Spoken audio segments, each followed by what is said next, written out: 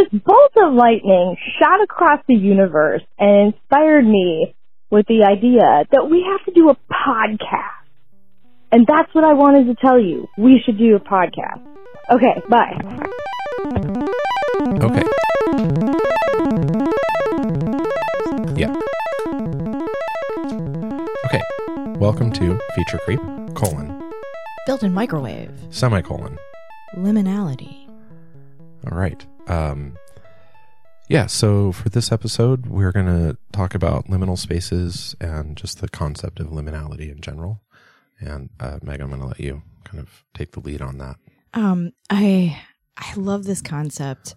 It means different things to different people a little bit. Like anthropologists think about it in a specific way, and other people who are not anthropologists think about it in different ways, maybe not quite so academically. Mm-hmm. But everybody goes through liminal spaces. And when you're speaking anthropologically,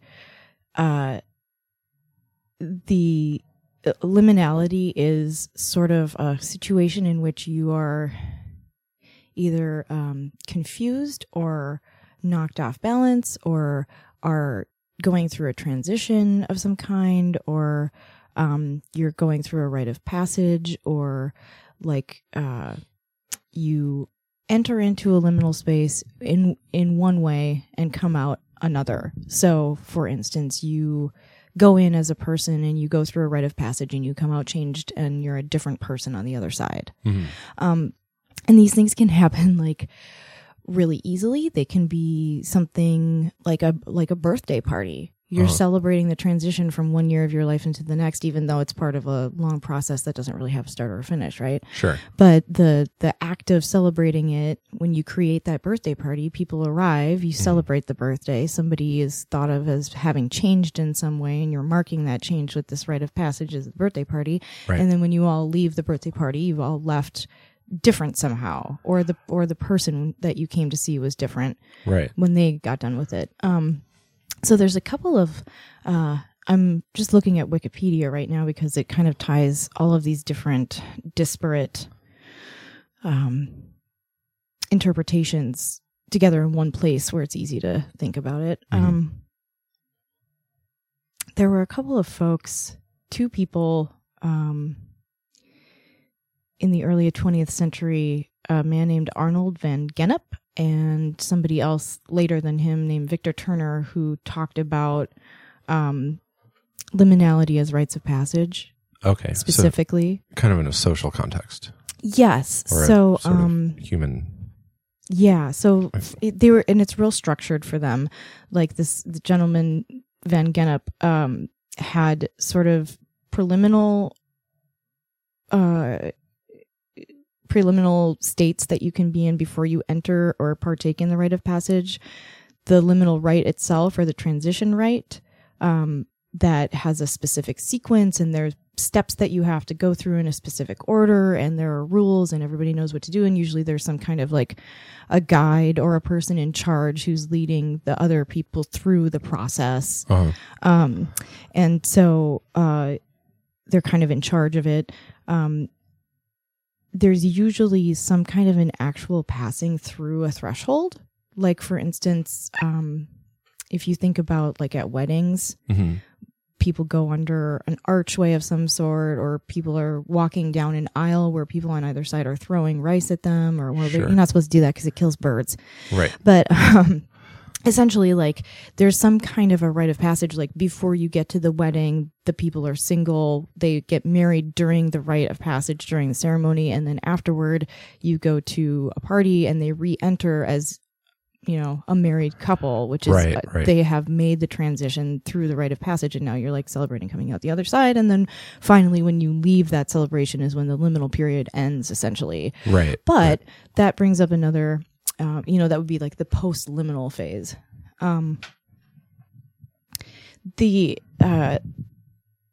There's the Mr. Turner added on to that sort of like structure with the pre, during, and after. Yeah. And suggested that there are sort of like he like added the nomenclature for the rites of passage. or for the phases of passage. I see. So he kind of expanded on the concepts. Yeah. And then Van Gennep, who's the first person that we talked about, also suggested that there were 4 categories of rights that emerge as universal across cultures and societies. So in other words, there's something about liminal spaces and progressing through them in a deliberate way that seems inherently human. I see. Sure. Independent of your local Doesn't culture. matter. Yeah. Local Right. culture is irrelevant. Every culture, every society, every group has these sort of rites of passage to mark these liminal phases. Uh-huh. So for instance, people who move from one status to another. Uh-huh. So like the getting married, you're single, you get married Sure. in the rite of passage. And then after it, you are now A new whatever thing. married couple. Right. Your title changes. You're referred to differently. Yeah. There's also liminal phases that take place when you go through some kind of a change, like moving from city to city, or moving from junior high to high school, or like getting out of a space that you are familiar with and sort of being cut loose and entering into a new space where you have to figure things out as you go. Right. So for instance, if you moved from the West Coast to the East Coast, at some point you would be a West Coaster on the East Coast, getting used to the East Coast. Yeah. And then something would happen over time, Mm-hmm. and you would become an East Coaster or a West Coast transplant to the East Coast. And eventually you would just think of yourself as someone who lives on the East Coast. Right. Or other people might think that of you because you blend in more, because you start to adopt the habits, et cetera, et cetera. Sure. There's so any kind of like situational passage where you're going from one type of thing or one type of way of living to another. So, there's moving across the country is sort of a spatial liminality where you're like geographically, physically unfamiliar with your surroundings until you get used to them. So you feel lost. Like your process of acquiring an understanding of the new place is like a liminal process. And I mean, this is just kind of conjuring in my mind the concept of the road trip. Yeah. Road trips for sure are being liminal. a liminal. Yeah. Sure. Yeah. The end, I don't want to get ahead of myself here, but that makes me think of like how, usually when there's a liminal space, the way that we described it at first with, Van Gennep, who said that there's these rites of passage, and there's somebody leading the rite of passage, and there's people who are initiates going through it. And, there's also liminal spaces where nobody's in charge. And that's part of what defines the suspension of the normal ways of behaving that everybody agrees to. Uh-huh. So like starting a new job, you graduating, or like I said, going from one school to another, Mm-hmm. that's a change or a process that you evolve through. That's not just a physical spatial location that you're changing, spending time in, but how you think about yourself changes with it. Because you're jumping from level to level. So you're going from junior high school to high school. So how you think about yourself changes as well. You go through a transformation. So you have a couple of layers of liminality there. There's the temporal layer where the time is passing. Mm-hmm. There's the layer that's a rite of passage where you're thought about differently by other people, and you think about yourself differently because of where you are co-located in society after, before, during, and after. Right. And then there's sort of like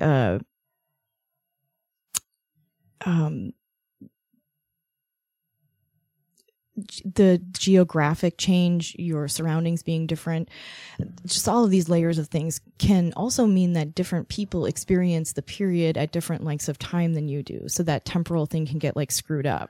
Okay, sure. Because you may only share a liminal space with people for a certain period of time before they move out of it. Yeah. Or before they come into it. Right. And so, how your transformation occurs in that space can be very individual, even when it's happening to a bunch of people in a group or in a society also. Right. And that's the thing that I didn't want to lose track of. So there's a number of dimensions that you can think of this in an individual. It has some things that are happening in one's own life. Mm-hmm. You can think of it like you're usually doing, like if you're graduating from junior high to high school or out of high school and beyond, you're doing it with a cohort. So there's other people who are in the space with you, but their experience of it is not, it's individual to them as it is individual to you, and you both relate to a group in different ways. Mm-hmm. Right. And then when there's societies, like if there's a catastrophe, how the society comes back to a stasis afterwards, and what that looks like is a process of liminality. Okay. Like sure. Australia is on fire right now at the time of this recording. Yeah. At just like the whole fucking continent. And so what that's going to look like afterward is that recovery process. The recovery process, but even just like what's going to be left to recover, like the nature of life in Australia is going to be different. It's not going back. Right. And they're going to have that, to kind of put it in the terms we were just talking about, the sort of, there'll be liminality changes at the individual level. Mm-hmm. And then again at the sort of,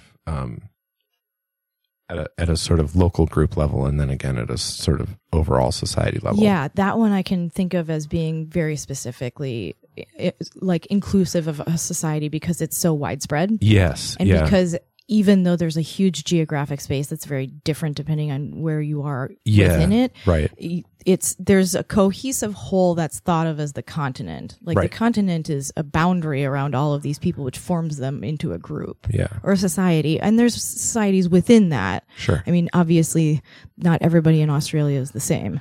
Yeah. I mean, I have some of my very, very best friends who live in Sydney, and I've been kind of keeping in touch with them briefly. We haven't talked directly since the fires have really, really been such a dramatic effect, but I have been keeping track of what they've been talking about, on their social media feeds, as far as the sort of just the emotional impact that it's having, and the sort of changes that are kind of to come from that is going to be really, I just have a huge amount of interest in that very specific topic, obviously, because I have such close ties to Australia in that regard. Right. So liminal spaces, I don't want to get too derailed on that. I'm just kind of suddenly deeply thinking about them. Liminal spaces are, I guess originally I'm kind of thinking, when we talk about like rites of passage and things like that, there's points in my life where I went through them, as a child and then later as an adult. Sure. I guess it's hard, having done some things that were just radically changing. For instance, being homeless was a huge impact on my life. Yeah. It's very informative.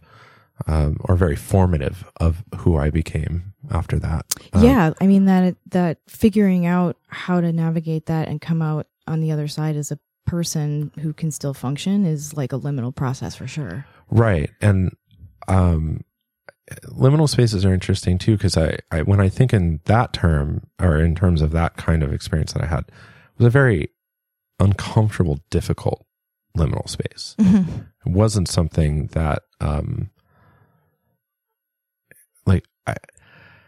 my feelings about it after I've been through it are very mixed. I understand how I got there. I'm not particularly upset at any individual about it. Which is odd because I was so young. You would think I'd be much more upset towards either of my parents, who in their own ways contributed to that situation, or their lack of participation in my life in any way, in any meaningful way. But it was such an interesting experience, because after the shock of it, it was the first time I realized that, no one else would have been able to actually do any of the things that needed to be done for me, regardless of whether they should have tried or not tried, or whether I'm upset at them or not, or was. It doesn't matter. And at the end of the day, that was the thing that I got from that was that in the end, there's only it comes down to me regardless. Yeah. There's nothing I can do about that. Right. But it's easier to liminal spaces conjures in my mind, parties and psychedelics and just sort of that kind of like sort of hippy dippy kind of experience of, Sure. you know, pseudo neo spiritualism. Yeah. Which they're not. I mean, obviously that's not, you know, we're all going through transition constantly. Yeah, like that's the thing. There's like so many layers upon layers upon layers of liminality happening at any given time. Right. That it's sometimes it's hard to even know that you're going through some kind of a transitory phase or a change of any kind of transitional phase until after it's over and you can look back and compare and notice that you were away, something happened, and you are different now. Right. It's how you define what a rite of passage is, I guess. Sure. Is really subjective. Yeah. Because like when people die, it's not exactly a rite of passage, but it is. It's a rite of passage. And what everybody does around that event is a rite of passage. Yeah. So like those big ones, getting married, getting divorced, somebody dying, graduations. Graduations. Any kind of like a marked event where there's a before and after, a clear before and after. And it can even be really short in time. Those are the ones that are easiest to see. Sure. Because there's such a stark difference. Yeah. But yeah, I love liminality just because I think learning how to navigate it comfortably is like a huge life skill. Yeah. And I think like a lot of people, in my experience, feel very cut loose. Like, have you ever seen when they take people up who are training to be in microgravity and they take them on the airplane that does the parabolic?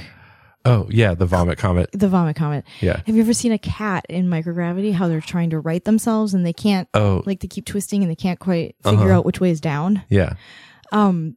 I feel like people do that a lot in liminal spaces and they just sort of panic. Yes. When the gravity just disappears or the sort of down disappears and suddenly you're just left in free fall. The bottom falls out and then you don't know which way to like cling to something. Yeah.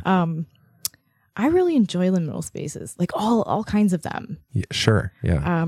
Because I'm really comfortable in them. Mm-hmm. And so I think about that a lot and think about how maybe one of the things that makes me a helpful human to have around is that I'm really great in those kinds of situations where something's happening or the normal rules are suspended or like, oh shit, this isn't working. Right. We got to come up with something. Sure. Situations like that are kind of what I like thrive off of. It's like, a new puzzle, a new challenge. Like the rules have been changed or the box we're in just changed shape. It's there. I absolutely agree with you. Having experienced some pretty interesting liminal spaces specifically with you at my side has made, you're definitely an invaluable partner in that crime. Oh, so I'm glad to hear that. Yeah. It's been something that's been really, really kind of amazing because up until this point, I've not found any particular individual that I would feel comfortable subjecting them to some of the liminal spaces that I sort of regularly transition through. Partly, I mean, my own like life experience and the nature of who I am and the way that my brain sort of works or doesn't work or however you want to, my existence is that I often self-inflict liminal spaces. It's just this thing in my head, right? It's just screaming all the time for new novel input, which basically means constantly like deconstructing and reconstructing my environment around me, which is its own kind of liminal space. Yes. Especially for people around me. And you obviously do really well in that because you're kind of comfortable with the ground not always being where the ground was when you left it. Yeah. And so that works out really well. So thank you for that. But not to make this like too personal, right? Like the concept of liminal spaces, I can really only speak based on how you've defined them, and this is kind of a new concept for me in a sense. That using that term and being kind of critical about it. Critical is maybe being analytical about it, or just being very critical thought. Critical thought, yeah, being purposeful and assigning words and giving them meaning, and having that. Thinking back on my life in those terms, or even just in the last like 6 months in terms of like creating liminal space on purpose.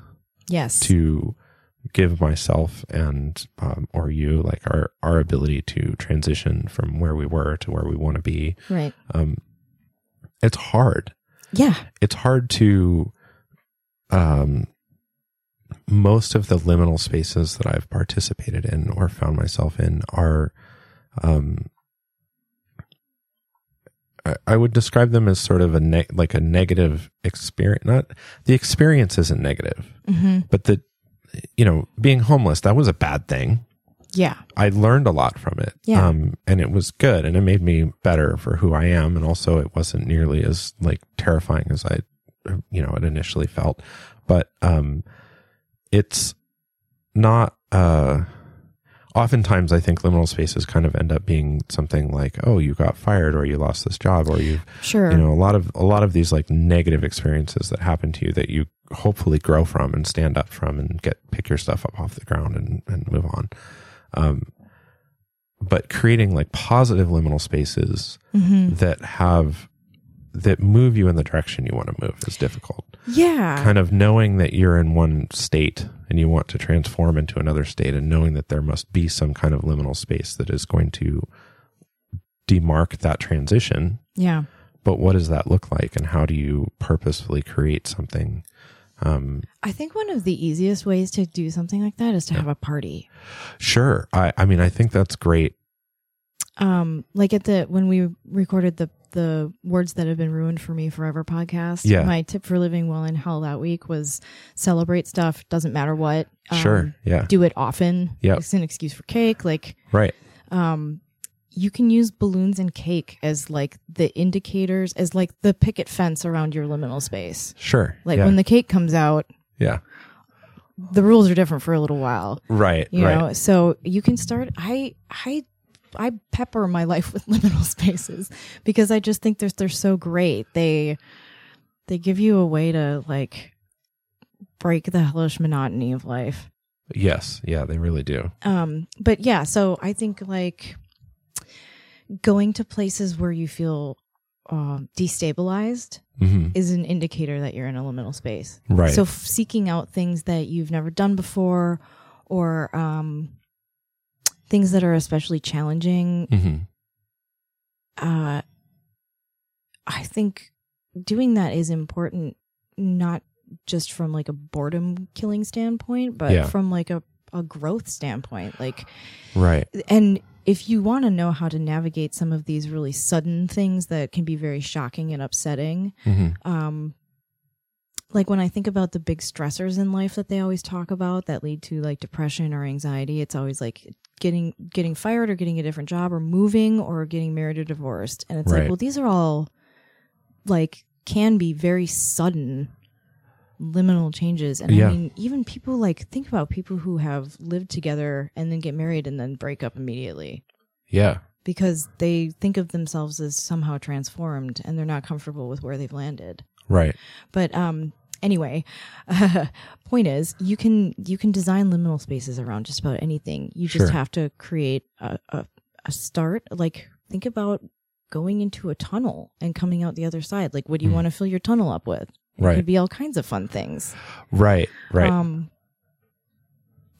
There's, oh gosh, I mean, bring the sparkly colored paper wallpaper, put it down and give yourself something pleasant to experience while you're there. Or like if you're somebody who's constantly on their phone and you're like, I just need a way to unplug or something, you can create rituals around things like, oh, this is the 2 hours of the day where I unplug my phone and put it away, and the normal rules of me having to answer my phone and constantly be available to people and look up every random thought that comes into my head on the internet, like all that stuff. You you can put a boundary around the time that you're not doing that and consider it a transition phase in your day or your life or whatever. Right. And what I was going to say earlier is when you start to build these things into your life and get functionally familiar with liminal spaces and how to navigate them, you will become much more adept at handling the ones that get thrown at you sideways that you did not see coming. Right. And can't. Right. You can't. Yeah.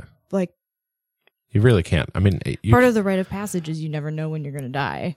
You Right. never know when anybody else is going to die. Yeah. Like that's what marks the rite of passage is it's the commonality for everybody. Yeah. So yeah, I think if you want to be less uncomfortable in dire circumstances, start practicing liminality now and get used to living in a space where the rules change. That it's funny how even when you kind of know that someone might be passing away or might be dying soon, you can't know how that's going to hit you and everyone else around you.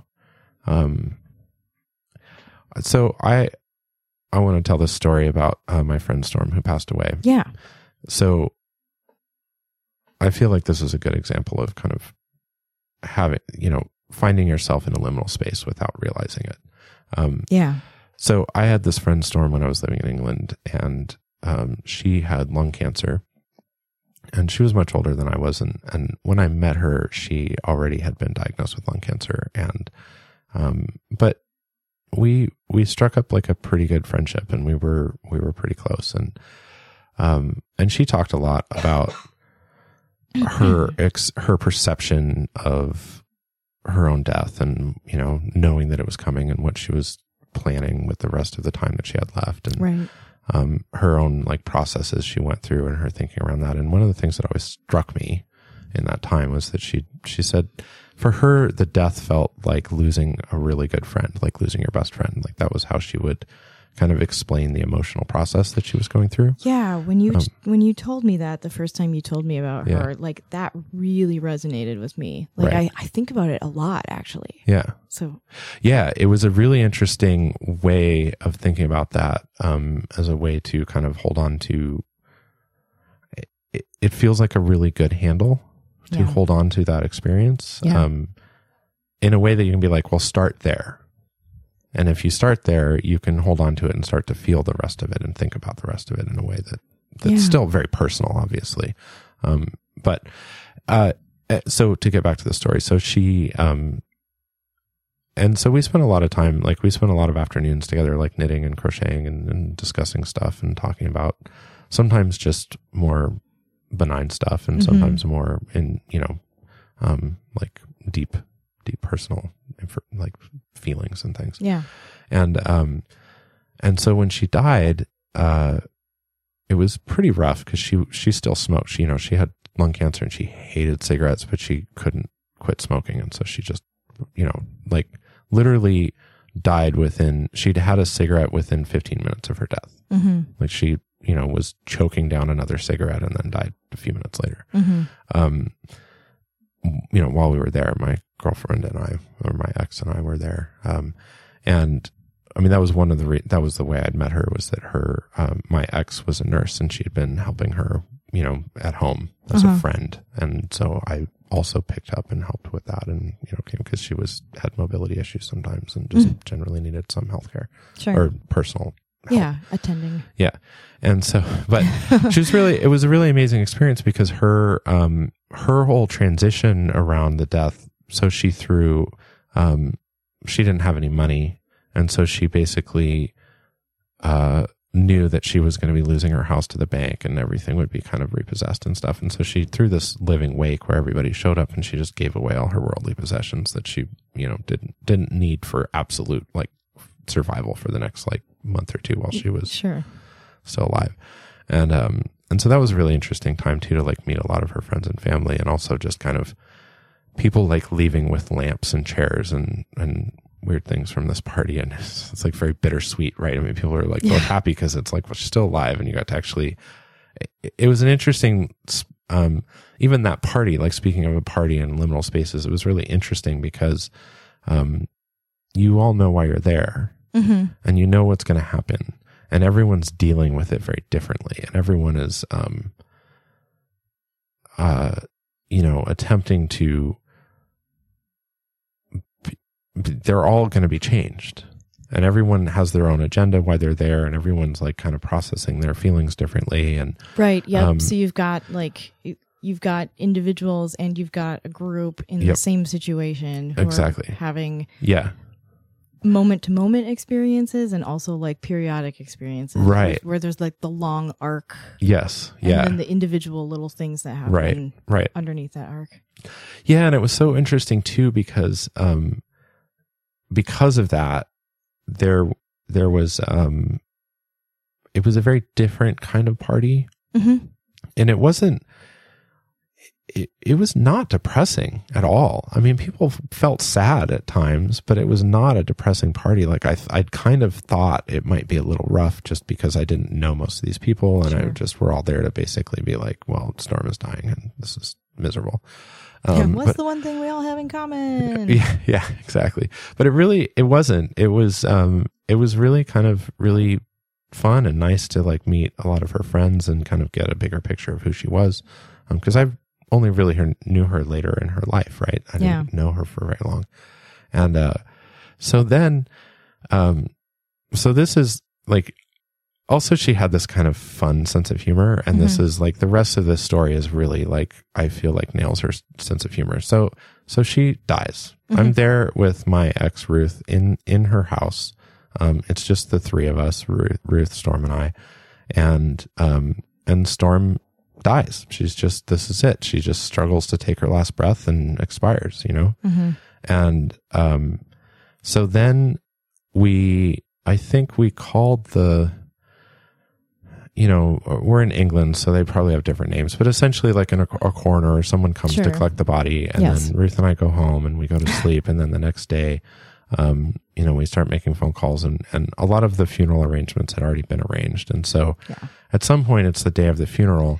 And so Ruth rents a van, and I think one of her other friends rides up front because they have all the navigation information about where we need to go. Yeah. So this van is like a delivery van. Like there's 2 seats up front, and then there's just an empty cargo space in the back. No windows. Yeah. Just, the big door in the back.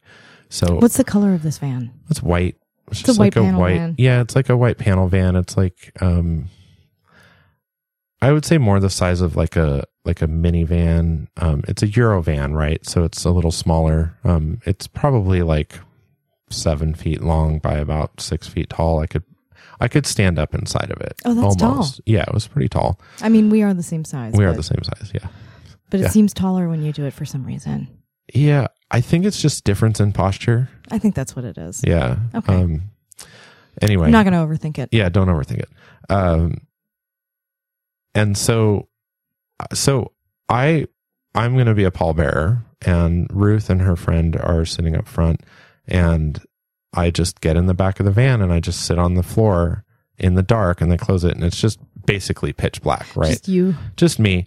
And then at some point we stop and we pick up our mutual friend Justin, and he gets in the back of the van, and now it's Justin and I in the back of the van in the pitch dark. And so then at some point, this is definitely not normal. No, it's not. It's and so then we so I'm just getting in the van and then driving all over Exeter, and I don't know where you're going, where I'm going. It's one of those just kind of just bizarre, disorienting situations, because every time the van opens, it's like 15 minutes later and it's just bright daylight and then pitch black and bright daylight and pitch black. And so this bright daylight nuts. and you'd step out. And so the next stop we get out, we pick up this coffin, and this coffin is, this white cardboard.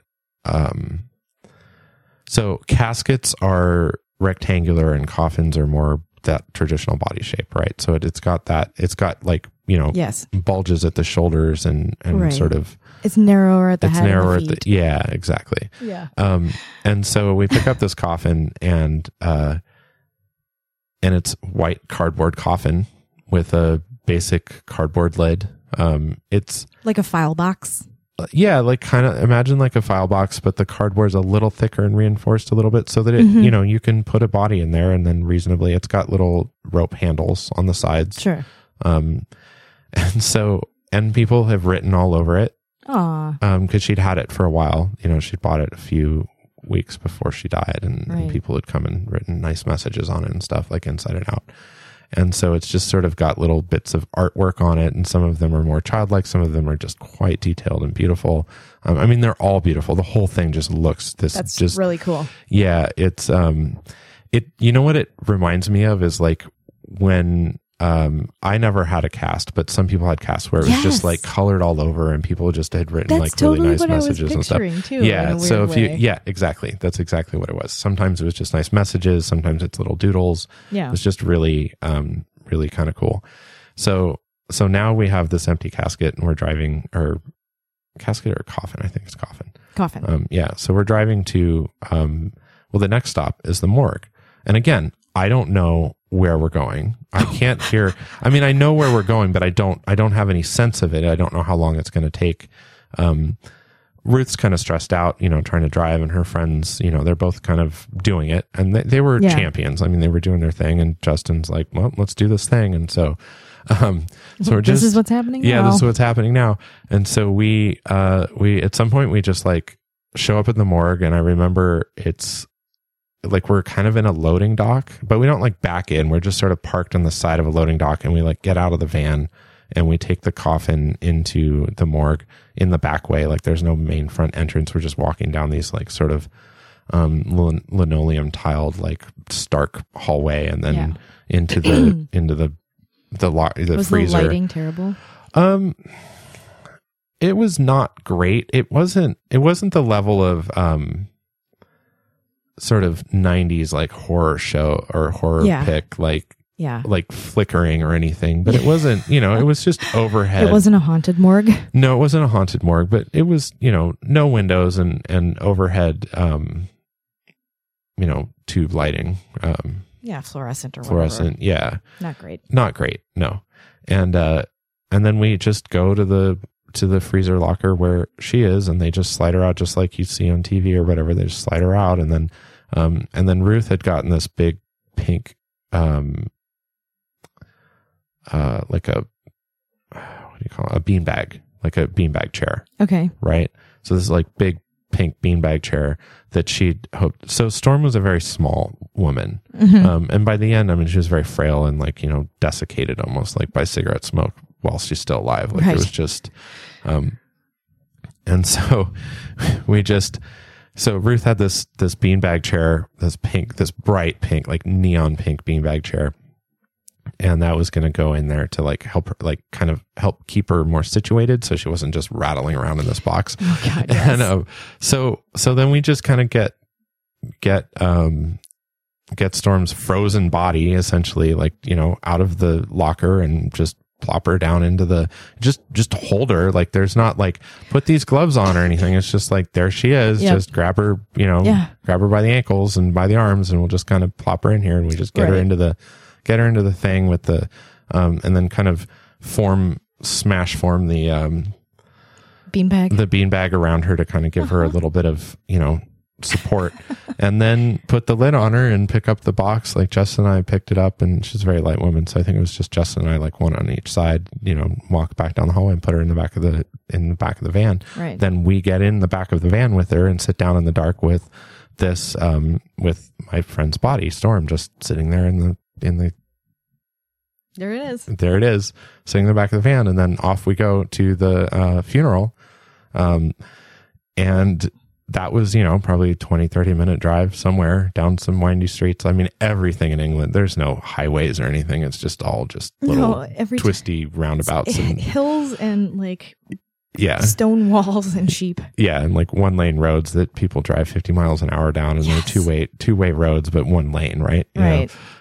Terrifying. Yeah, terrifying. And but also just very normal. Right. And so we get to the funeral, and we pop her out and we bring her out, and They didn't do an open casket. I think we just there were some friends and people just sort of said things, and then we kind of brought her into the crematorium space, and then they burned her in the crematorium and put her ashes in a jar or in a, whatever you call it, an urn. An urn. Yeah. A modestly priced receptacle. But that journey around Exeter in that van was such a liminal transformation for me, right? Because this was the first time that I had seen a dead body, right? Oh, okay. I think this is definitely the first time that I'd been so intimate with a dead body. Which not like a necrophiliac though. No, but I mean like so closely, like spending so much time around and having to, physically handle it and be, and I was surprised that it was just not really like, I think the thing was that I kept thinking that I needed to be more upset about it or like more disturbed or something. Yeah. Just because socially that was what was expected somehow. Or like what you came to expect. Like, yeah, like other people would be that way. Why am I not feeling that way? Right. Or wouldn't you, other people would be aren't like, I supposed to feel more freaked out or upset? Yeah. And I wasn't, obviously she'd helped me a lot just by talking to me about the whole process that she went through. And so for me, it was, at this point, it was like, well, that's, her body is passed. Like, that doesn't not remind me of her or remind me that she's dead. I already know I'm fully aware that she's just passed away. Right. Yeah. So the body isn't like, oh, another reminder. It's just like, well, this is the actual practical fallout of this whole situation and taking care of that. And, right. And also being happy to, be able to be participating in that. But I will tell you that van, it's just funny to me that like had I sat up front, it would have just been a totally different experience because it was just like so disorienting. Just light, really, really bright light, and then just pitch black for a while. And then the forces of gravity. And and just being jostled around. Yeah, exactly. All of those things. There wasn't any communication between Ruth as the driver or her friend and me in the back because it was just too loud. You couldn't really hear anything. So I just was forced to just sit there with my own thoughts. Like even Justin and I couldn't really talk to each other. Because it was too loud. Because it was just too loud. I mean, it wasn't, I don't know. Anyway, it was, so as liminal spaces go, that's something that just really like stands out in my mind as like a very personal experience. That's really interesting too. Cause there's like, they talk about how like there's a scale of liminality. Uh-huh. And so for instance, like, how severe or how, extreme, or minor a liminal period is defined by like how far you can measure from existing structures. So like group dynamics or rules or whatever, like your experience, Ruth's experience of that period was liminal. Your experience of it in the back of the van was liminal. Hers was maybe closer to what was usual and wasn't so far or so weighted so heavily against a normal experience. Like she's still driving around. She's still like keeping things straight in her head. Like I got to do this. And then next is this. And then next is this. Yeah. But she's obviously never done it for these reasons. Right. Or with this person or with you guys in the car with her, right, et cetera, et cetera. Yours is so different. Like there was a dead person who you'd never been around dead people before. Right. And you're riding around in a van with all of the control over the situation taken away from you. Yes. Yeah. Like, so the distance that you were from normal existing structures in your life and rules about how things ought to be. Yeah. Played out, you're much further away from that than some of the other people in the situation. Right. Yeah, I was drastically far away from it compared to, when I think what is really interesting about yours too is that you had both spatial and temporal at the same time. And so it's like, it's all encompassing, like it's all consuming. You were completely engulfed by this liminal state that you were in. Right. like it doesn't get much more liminal than that. Like that's pretty intense and pretty great. Yeah. It really. I mean, if you really want to find out things about yourself, you have to go through stuff like that. Yeah, you really do. It really changed the way that I felt about death in a practical way. Yeah. After that, there were quite a few other like close deaths to me in that year, and ever since then, it was like it just became really apparent to me what was important and what wasn't. Yes. And so for me, it's always been important that if you have opportunity to see somebody while they're still alive, that's what you do. Right. It doesn't, the funeral and all of the other things are opportunities to connect with other people, but they're not the thing that matters around that person. Right. That person, they're only here while they're alive. After that, they're not. I mean, that was just really clear to me. Yeah. There's nothing, I wasn't sitting in that van feeling like, oh, well, Storm, I'm taking one more trip with you. I mean, proverbially in a story sense, you might think that from a narrative kind of way, but there was no, she was done. She'd already left. This was just entirely different experience without her. And so I just became really like much more of a stickler of, when family members are getting ready to pass away. I've always been really adamant about, especially with my dad, because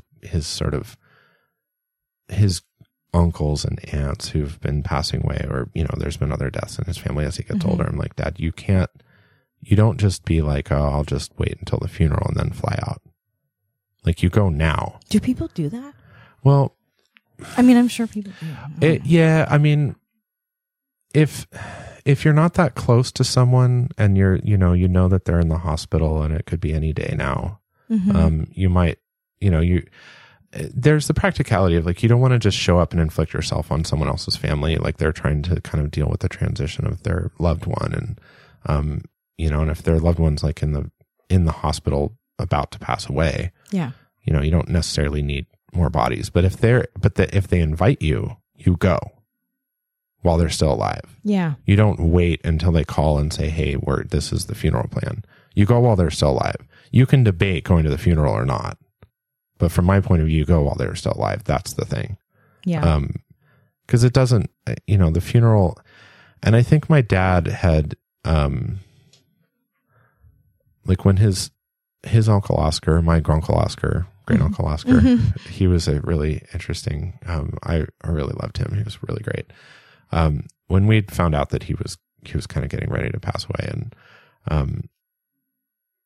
and my dad told me about it, and he's like, well, I'm not sure if I'll be in the way if I go out, and I mean, obviously then I'll just have to like come back out for the funeral, and and I was like, that's bullshit. We're going right now. Like right now. Like, you just got this call. Great. Like, here's some tickets. Let's go. Or like, we're driving. How are we getting there? How are we getting there? He's like, no. Wait. No waiting. Like, you go now. If you can. I mean, and you don't sit around and be upset that you couldn't make it happen. Right. Right. Like, it's just about you and them. And this is your last opportunity. And it's sad, but I don't know. Anyway, it just really changed my thinking around it. Like, I just didn't, or it formed what it was, because I'd never really thought, I'd never had to think about it before then. Yeah. And so it really just formed what my thinking was around it. And I guess like my thinking around it is different than other people, because people my dad was kind of surprised, and people were supportive of us doing it, like going out there and seeing his uncle before he passed away. I mean, they invited him. That was the whole thing. But anyway, liminal spaces. So, but you can see why I would think of, liminal spaces as these sort of like ordeals, and they don't always have to be. Like you said, you can throw a birthday party and make that the liminal space, and it can be a celebration. Yeah. I think most people don't take control, or it's not obvious that you're in a liminal space all of the time until you start to spend a lot of time thinking about whether you're in them or not, Right. and subsequently spend a lot of time creating them. Right. Because usually they sideline you, Right. or the most obvious ones do. Yeah. That's why people are always lamenting the fact that funerals bring people together. Well, because it draws a circle around a group of people who are all going through a transitional state together. Yeah. Like this also works in much larger groups. Like if there are revolutions or revolutionary periods of history, so not just an individual revolution, but several, or like prolonged wars that go on for a really, really long time. Just wherever you can draw a circle around a group of people and have a way in and a way out is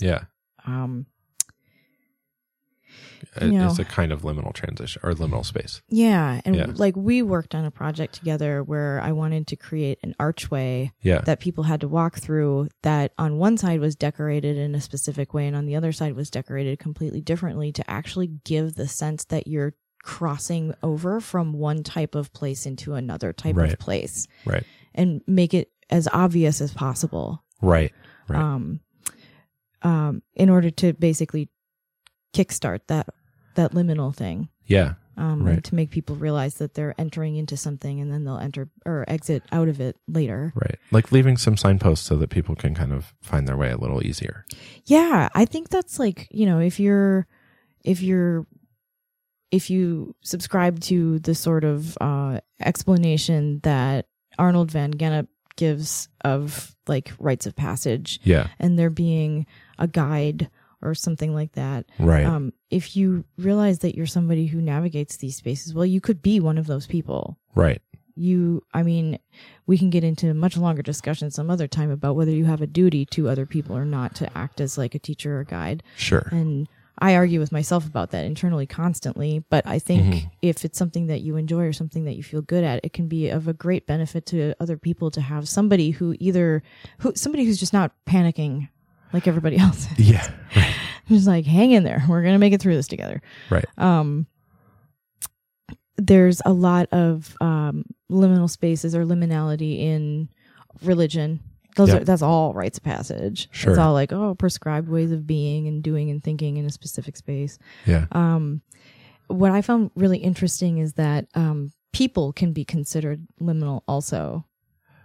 I find that fascinating. For instance, people who, this is all over the news all the time, people who immigrate, quote unquote, illegally from one place to another are seeing themselves as outsiders or not participating in the normal rules of things. And so they become liminal in and of themselves. Right, right.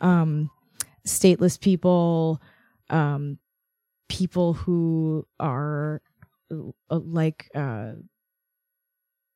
transitioning from one gender to another are in a liminal state. Right. People who appear to be halfway between this thing and another thing, or somewhere in the middle, who don't fit into a particular box or don't fit a definition very easily. I thought this was fascinating. You can choose to be that way, or you could just be born like a twin in some societies, apparently, as I'm reading. Yeah. Twins are not normal, especially because they look exactly alike if they're identical twins. And so you can never not be a twin. And so you exist permanently as an individual in an unending state of liminality in one of those layers. Right, right. Which I thought was really fascinating. But after I, thought about it, after I read about that as a concept and thought about it, I thought that was really cool.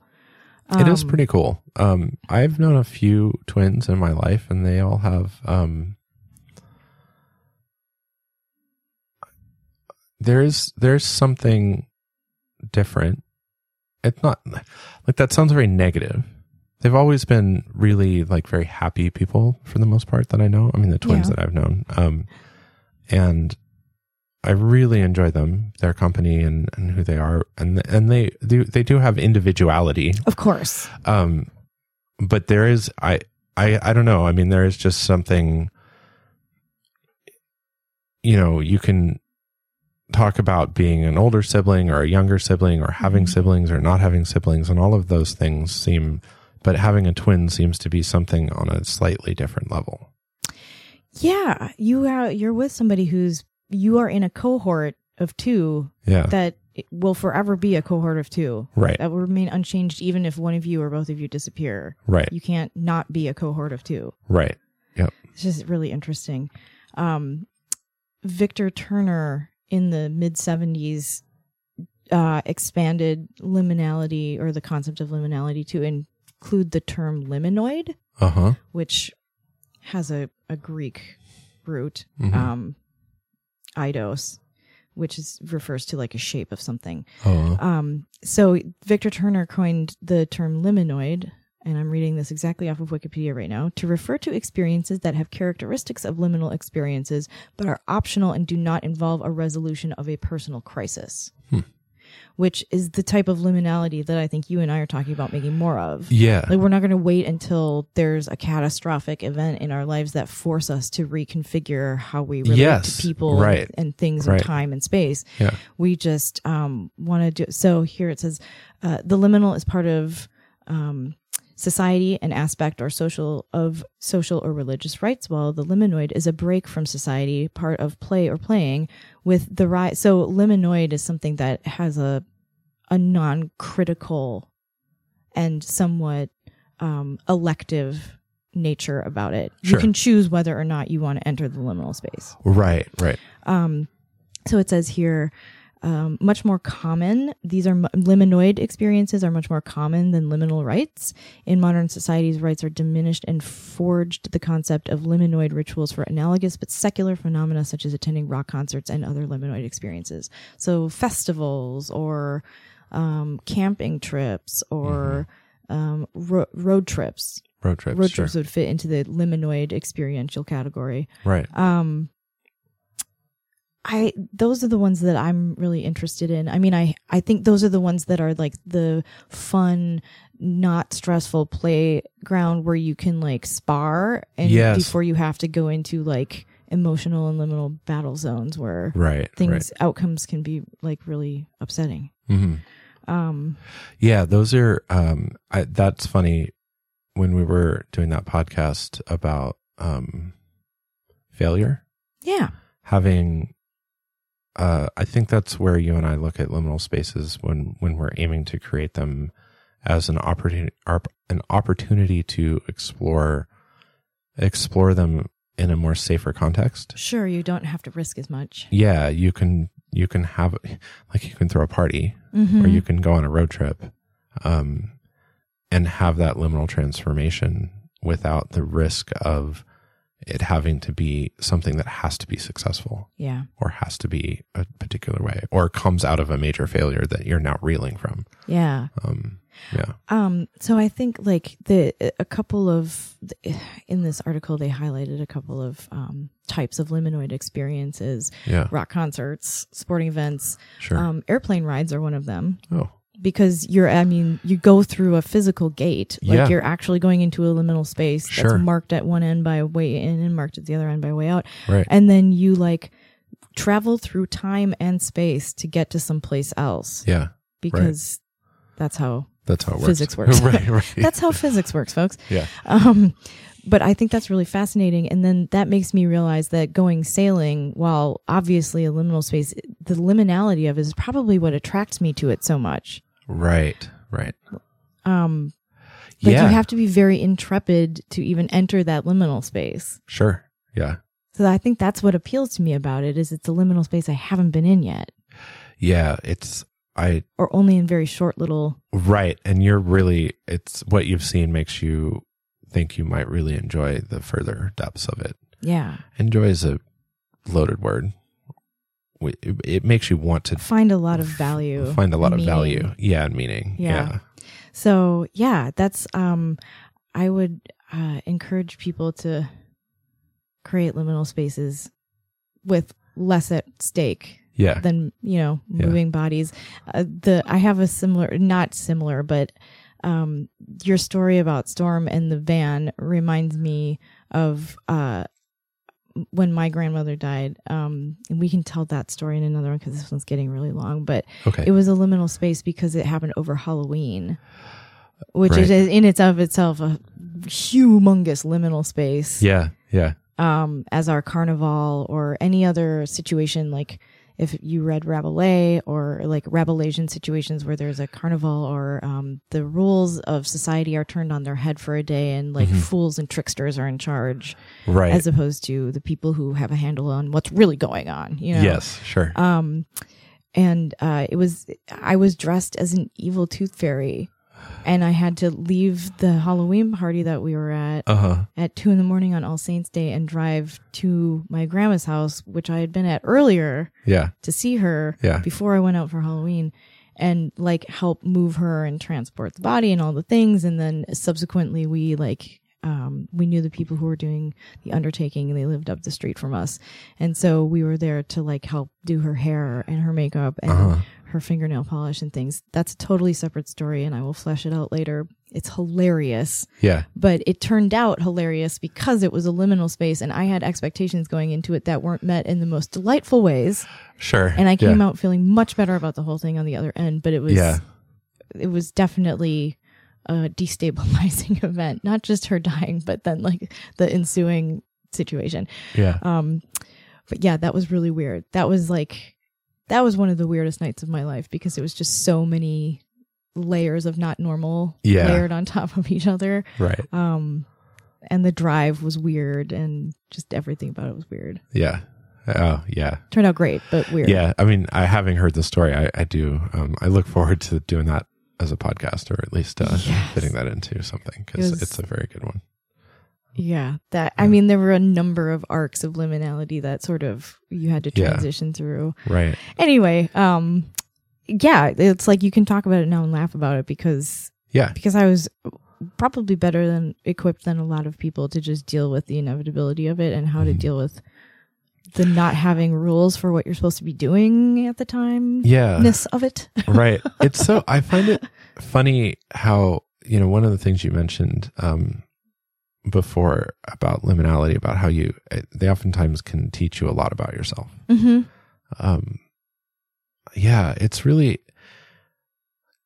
there's kind of this, I don't know if dichotomy is the right word, but, I want to say this dichotomy between learning about who you are and then changing who you are. Yeah. And those being, very related, but also very different.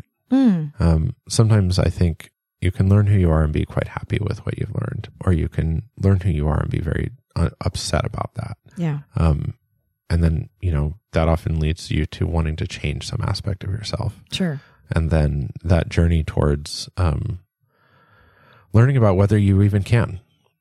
Yeah. That's a tough one, I think. Yeah, there's that revelation, that the revelatory process that occurs. Yeah.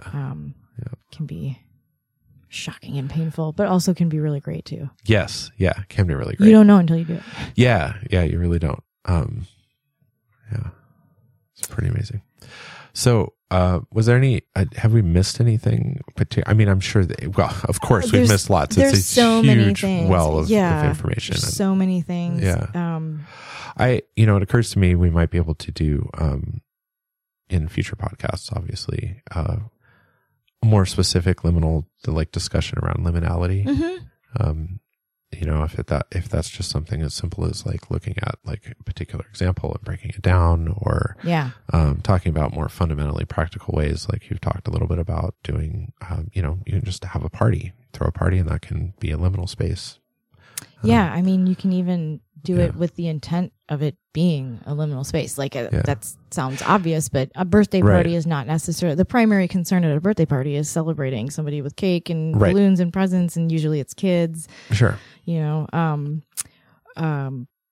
So that it can be a liminal space incidentally to the fact that there's a ritual going on, or you can just create the space for having a space.